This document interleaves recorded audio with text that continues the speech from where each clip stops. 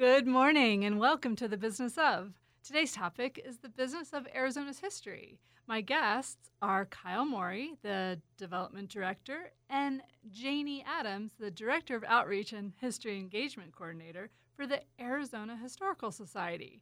But before we get started, I'd like to thank a few of our Executive Circle Catalyst members, such as Hello Alua Companies, Institute for Better Education, and Intuit. Okay, let's go ahead and get started. Good morning, Kyle. Oh, good morning. And boy, that was a mouthful. And you did it. You pulled it off. The Hello Alua alone.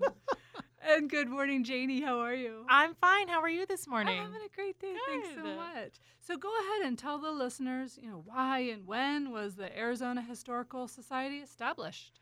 Oh, gosh. So the funny thing is about that date. So there are two dates associated with the Historical Society. okay. So a little timeline.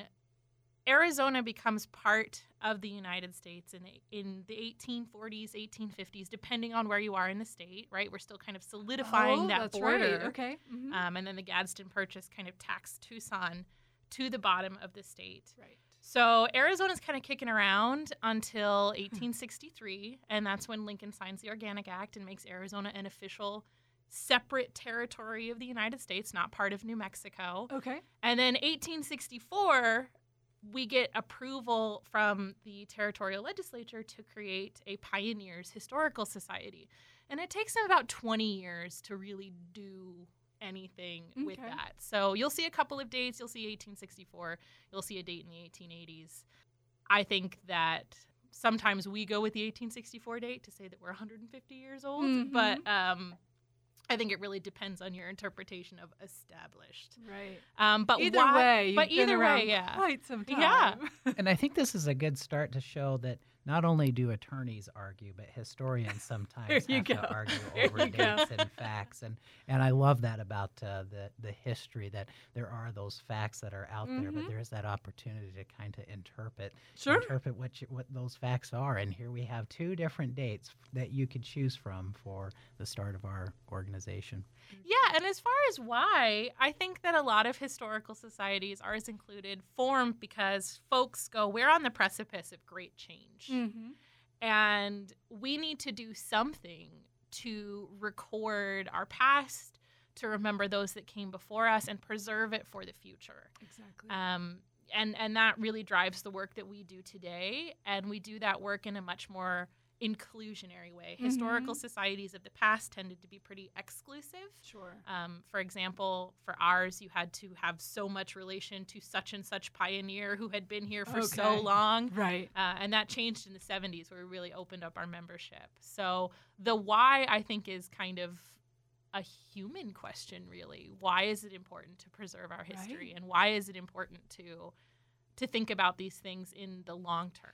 Exactly. Actually, just the other day, I was saying to our fairly new, now I think it's 8 months in or something, Michael Guyman, I was saying, what photo do you want as far as the history books go? And so for our Copper Cactus Awards at the end of the show, I really want to have all the finalists and winners on the stage, because that will be somewhat of a who's who of Tucson business, with him in the middle of it, just because we need to document these legacy moments. So I love that your whole business is about capturing the history of it all. It's interesting. The first conversation I had with Michael at the Tucson Chamber on the phone, he mentioned to me, as he learned who we are and what we do, that, I am only a few feet away from an 1896 document that tells us of our incorporation as a chamber. And I don't think it should be sitting here at the chamber. Oh, right. So I think we're having conversations with how can we display that at one of our museums, specifically here in Tucson. Oh, that's so interesting. So just interesting about that dialogue with business and with history, and making sure that we're protecting that the best that we can. And that was our first conversation. That's interesting. And something I noticed on your website is your logo. You have that, almost branded looking X. Tell us more about that. Gosh, okay, so this is going to be a little bit of a pop quiz for our listeners. Think back to maybe third grade, maybe fourth grade. There is a mnemonic device to help us remember some of Arizona's really important economic drivers. So I'll give you a second maybe to think about that. And so, yeah, right? So one of those 5 C's of Arizona history is going to be copper. And what's fascinating about copper is we used to teach it as an economic driver of the past. But now what we're seeing is a super high demand for copper, particularly copper coming out of Arizona's mines. And that's causing a little bit of controversy in the news. But that X, the bug, as it's lovingly called, is the alchemal symbol for copper. So if you think back to your medieval history, the alchemists trying to turn lead into gold, they classified all of these different metals and different materials with alchemal symbols. So that X is the one for copper. Oh, okay. I love that. And that's such a perfect part of Arizona's history, so it makes perfect sense. I love that. And so where actually are you located in Tucson, and are there other branches as well?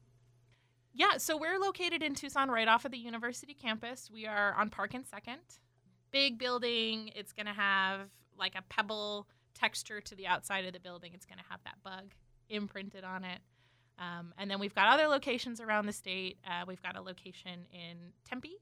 We've got a location in Flagstaff and a location in Yuma. Oh, okay.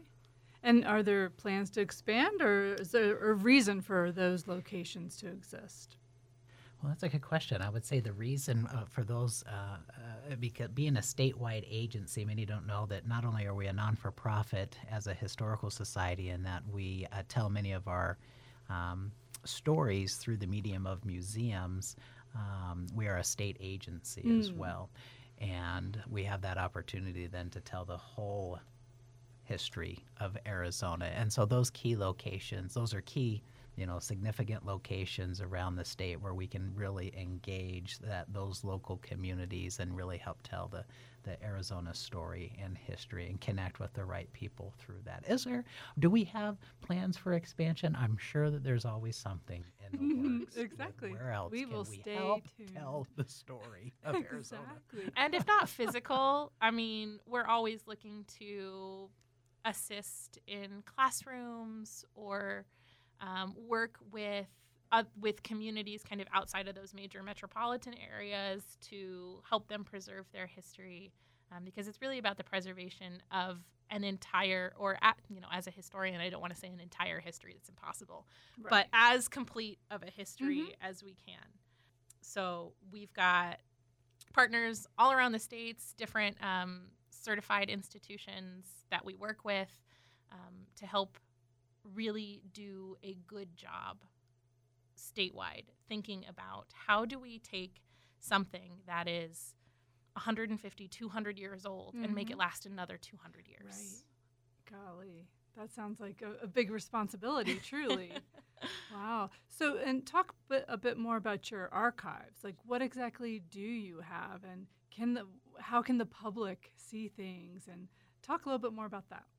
Yeah, so our archives really specialize in regional history. So, of course, Arizona history, but some history of northern Mexico, Southern California, the western states, as it pertains to Arizona history, because those state borders, those international borders have shifted a lot over the last 250, 300 years. Our collection primarily focuses on kind of the territorial period of Arizona, but there's a lot of stuff in and around. And I used to work a lot with our students who would come to the museum, and I would always tell them, look, if it happened in the world, we probably have something related to it. It's not going to be dead on every time, but we have something that'll get you closer to an interpretation of a historical event. And right now, the way that folks can see those materials is you need to have an appointment. Okay. But you can make an appointment with our archivists, and you can see just about anything that you're interested in. There are only a couple of things that we can't show you because of legal reasons, particularly pertaining to NAGPRA, the Native American Graves and Repatriation Act. Okay. But we do have basically everything else you're allowed to come see. So you need to make an appointment during our regular business hours, which for library and archives are going to be Tuesday to Friday from 10 a.m. to 2 p.m. Oh, very good. Actually, an old coworker and I went when we moved into our current offices at 212 East Broadway, which were actually built in the 1920s as a grocery store. And so we wanted to see if there were photos. And we went and saw you, and put on the white gloves, felt very fancy. I was like, am I at Sotheby's today? But no, I felt very fancy. And we actually did indeed find some photos that we were pretty darn sure. The exteriors changed a little bit, but we were pretty darn sure that was our office many, many, many moons ago. So it was so cool to take that little, stroll down memory lane and just imagine how people were living back then. And it's really fascinating. And so you were talking a little bit about students. So I'm sure you do have field trips. Tell us more about, what teachers might want to consider and what happens when you go on a field trip to Arizona Historical Society. We were just chatting about this earlier before coming on air, but I'm from Tucson. I've lived in Tucson my whole life, and I have vivid memories of coming to the Arizona History Museum as a fourth grader. Wow. So field trips are definitely an option, always going to be an option. We're happy to work with you if the cost of the field trip is prohibitive for whatever reason. We're happy to work with teachers to work something out on that. If a field trip is out of the question, now that we have all of this wonderful Zoom technology and video conferencing technology, we have expert historians and expert educators who are more than happy to take time out of their day to talk with your students about anything that they're learning in the classroom or anything that you would like reinforced from your classroom education. That's a good idea. Or if you just want to put an Arizona spin on it, right? We run this program called National History Day, and I have so many students who, want to do their topic on, say, Pearl Harbor, and I always have to scratch my head and go, well, why didn't you come to the museum? Our Tempe Museum has doors from the USS Arizona. Really? You can look at that and really be immersed in that historical moment. So if teachers just want to kind of put an Arizona spin on what they're teaching in the classroom, we can do that too. That's fantastic. Are there any other educational resources that you have that you want to mention?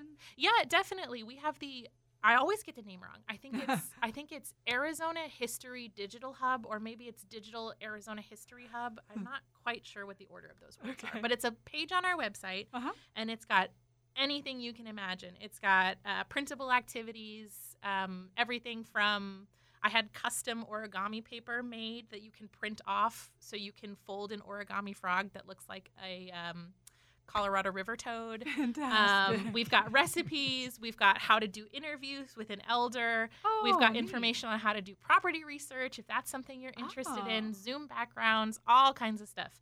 So if you have 2 minutes and want to get a dose of Arizona history, or if you want to teach a week-long course on Arizona history, there are all kinds of materials available on our website. Right. We even have a museum in the box.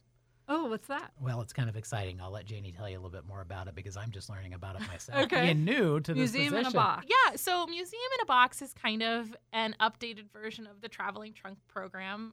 If you've been a teacher in Tucson or Arizona for a long time, you know that we had a really robust Traveling Trunk program, but we really had to rethink that when we were like, ooh, can we bring high-touch things into the classroom right now? Is that really smart?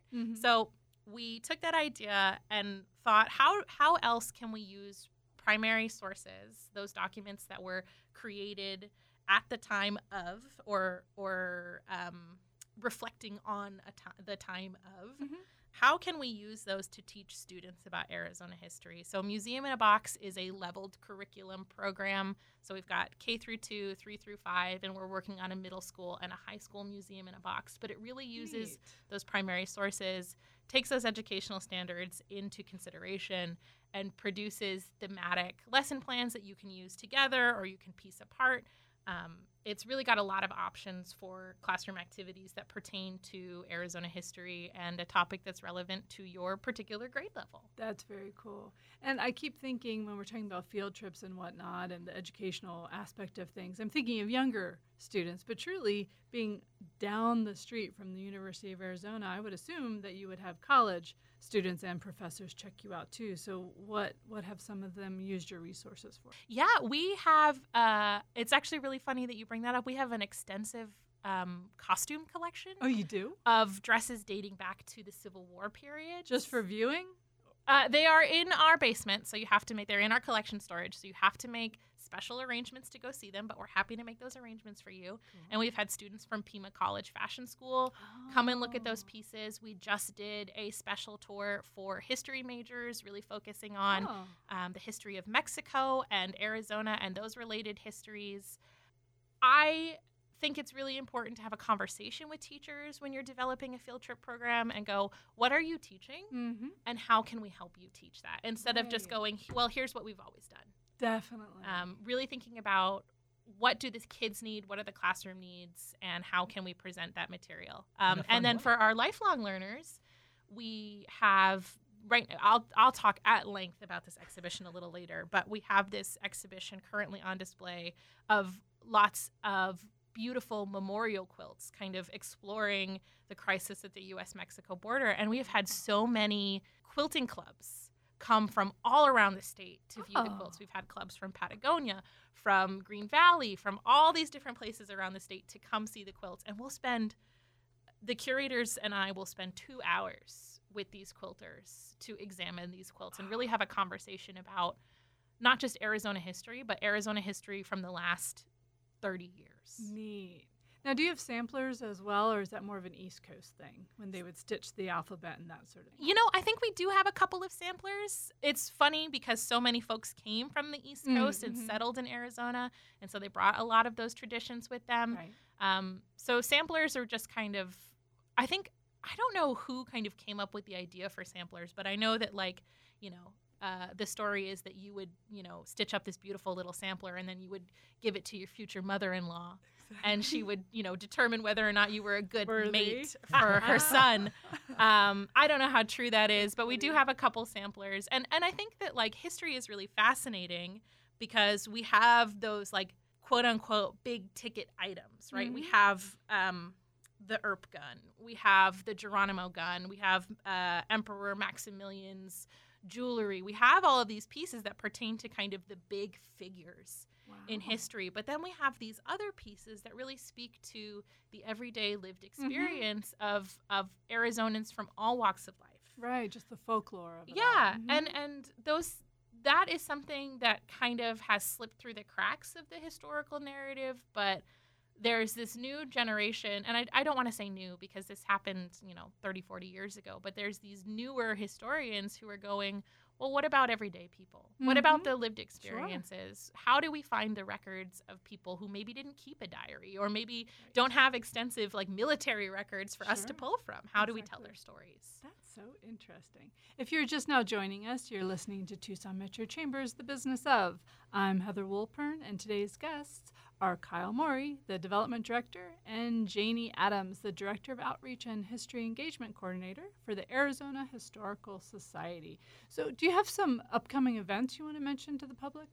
We are always doing a little something at not only our museum here in Tucson, but our museums all over the state. Okay. Do you have annual events or just sort of a variety? We do a variety of different things. So there are annual events, and then there are kind of these pop-up programs. Uh-huh. So where do I want to start? Let me start with and then there are events that aren't necessarily open to the public, but that we're bringing in definitely type of a group. For example, I believe we're hosting some of the Tucson Chamber events coming soon, and people don't realize that the museum is a wonderful place to host an event, host a wedding, host a reception. Oh, I didn't even think of that. That is a good point. I think we can fit some 750 people total in the museum, perhaps. I don't know what the actual number is, but we've got conference room space. We have do you have outdoor space as well? Outdoor space as well. A little courtyard area that is fun to go out and see and enjoy, as well as an auditorium that can fit several hundred in there that we've done some events with. So the museum is really open to the public for those kinds of opportunities as well. So, but the fun events. Let's get back to Janie. Yeah, so I think when people think about museums, they think about exhibitions. Mm-hmm. So starting with an exhibition that's going to be opening in early October and is going to be running through late November. It's a very limited engagement, but it's an engagement that we are super, super proud of. We've done this for a number of years.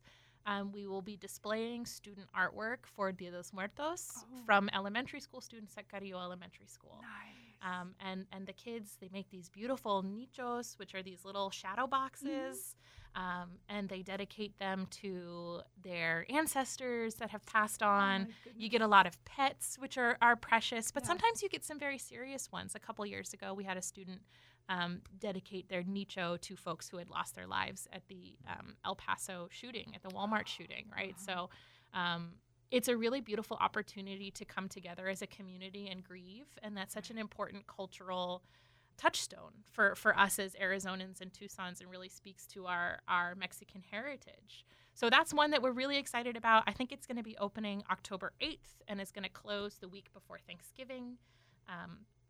And then speaking of exhibition closings, we have two temporary exhibitions that will be closing early next year. One of them kind of on a similar topic to the Dia de los Muertos student artwork is our exhibition Los Desconocidos, which is a showing of the entirety for the first time of the Migrant Quilt Project. So the Migrant Quilt Project, there's this long, beautiful story associated with it. But the long and short is the Migrant Quilt Project uses kind of this empirical data from the coroner's office and transforms that data about migrant deaths in the Tucson sector, which is essentially the entire Arizona border with Mexico, to create these beautiful memorial pieces where they reflect on and remember people who have lost their lives crossing the U.S.-Mexico border.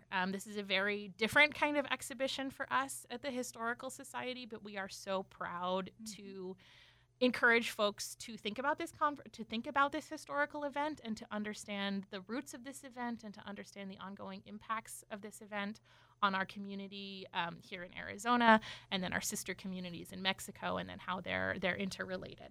That's wonderful. Yeah. It is. I get to walk by it every day on my way to my office, and I can't just walk right through without stopping for a moment. And it is. It's moving because it's about people. It's about real lives, and it's about connecting with that side of their story and seeing what is happening to those who are trying to cross those borders and the deaths that have occurred. And it is touching. It's very moving. Right. Let's talk a little bit about how the public can become involved or help. What do you need from the public? Usually we have a membership or a volunteer program. We're in the process of retooling our volunteer program, but we're going to make a big grand announcement when we're ready to take on new volunteers. So volunteering will be an option with the Historical Society. I know folks are always really excited to volunteer with us. Membership is a way that you can support us and kind of stay in the loop about the things that we're doing. Members get special access to certain events or certain materials from the Historical Society, so that's always really exciting. And I think just remembering us as an institution, right? If you've got we always have wonderful air conditioning in the building. If you have a really good point July Saturday that you are looking for something parking. To do, yeah, and covered parking, and a store as well. Yeah. Do you want to talk a little bit about what sort of items you have in your store? Oh gosh, the gift shop is one of those places where you find such amazing little treasures, and we keep it stocked with history books, both new and treasured. We have a great selection of historical books for purchase. Sometimes we have our large format photographs that you can purchase from the gift shop, which people are always really excited about. We have a wonderful collection of fine jewelry made by indigenous artisans of Arizona. Sometimes when we have a really special exhibition, we'll do a special gift shop setup where we've got specific materials related to that exhibition. So I think about a year ago, we did an exhibition called Ready to Launch Arizona's Place in Space, and we had all the wonderful NASA stickers and little moon model builders. So there's a little bit for everyone. For your serious historians, we've got the monographs. For kids and families, we have toys and picture books. That's fantastic. There's a little bit for everyone. It's a fun gift shop. I bet. Now, what about if someone has an item, say either they've had it in their attic for ages, or someone recently passed away and now they have this estate to deal with. When should they either have something checked out by you and or donate to the Arizona Historical Society versus go to Antiques Roadshow. When do you want to actually collect something from someone? Yeah, I think we're always looking to collect things that tell a compelling Arizona history story, right? Mm-hmm. So I think that one of the things that historical societies are kind of tasked with doing is separating the things that are antique from the things that have a really compelling story. Okay. So if you have something and you think that it has this really compelling Arizona connection, you can always reach out to our collections and archives team, and they'd be more than happy to have a conversation with you about the piece. But we're really interested in collecting things that have that really beautiful Arizona connection and tell a super compelling story about our collective past. Mm-hmm. So that's kind of looking as an outsider looking in. Sorry, collections and archives for maybe putting words in your mouth. That's the thing that we're looking to do, is tell those Arizona history stories. Neat. And are you looking for those items to be donated, or do you ever purchase them? We do not purchase items, no. Okay. So we really are invested in our community and having conversations with our community about what they think is valuable and worth preserving. Exactly. Now, what about if someone has something that, say, they really would love to check if something is authentic? Can they come to you, or is that not quite your cup of tea? I think, unfortunately, not. Okay. We are a state agency, so we don't do appraisals. Okay, good to know. And we don't put a value on the object besides its historical value. So if you have, a really wonderful piece and maybe you're looking to sell it, maybe that's when you contact the folks at Antiques Roadshow. Exactly.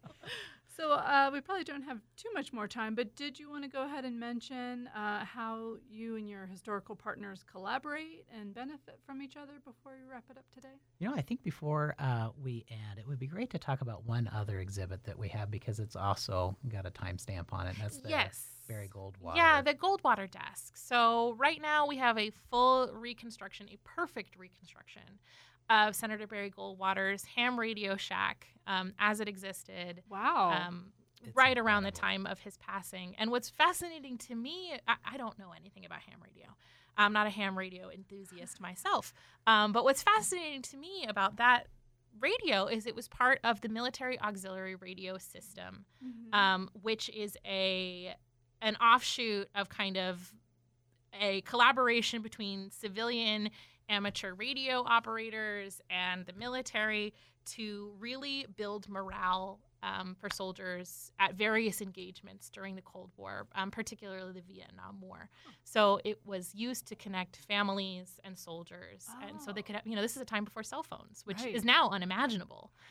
So this was how you would patch folks through to have, a conversation with their loved ones. And the exhibition explores, I think a lot of us, when we think about Barry Goldwater, we think about his presidential campaign. We think about him as the father of modern conservatism. But he has this whole other side, and he has this other side that's really deeply rooted in the history of Arizona. There's this story, I don't know how true it is, but there's a story that says that Barry Goldwater was present at the first wedding ever performed in the state of Arizona. He was like 3 years old. Oh. He was a ring bearer. So his history and our history as a state are very deeply interconnected, and the exhibition is really fascinating. That does sound very fascinating. Anything else you want to say before we wrap it up today? Oh, come and check it out. It's beautiful. It's a fun place to come and see. It's family friendly, and we would love to see you come and enjoy a day at the museum. Fantastic. Well, I certainly hope you enjoyed this episode of The Business Of. To learn more about the Arizona Historical Society, visit arizonahistoricalsociety.org. And in case you didn't catch this episode from the beginning or would like to listen to it again, visit our website or search for Tucson Metro Chambers, The Business Of, on your favorite podcast app. Would you like to be my guest or sponsor an episode? Email me at thebusinessof@tucsonchamber.org. Thanks so much for listening. Enjoy the rest of your day.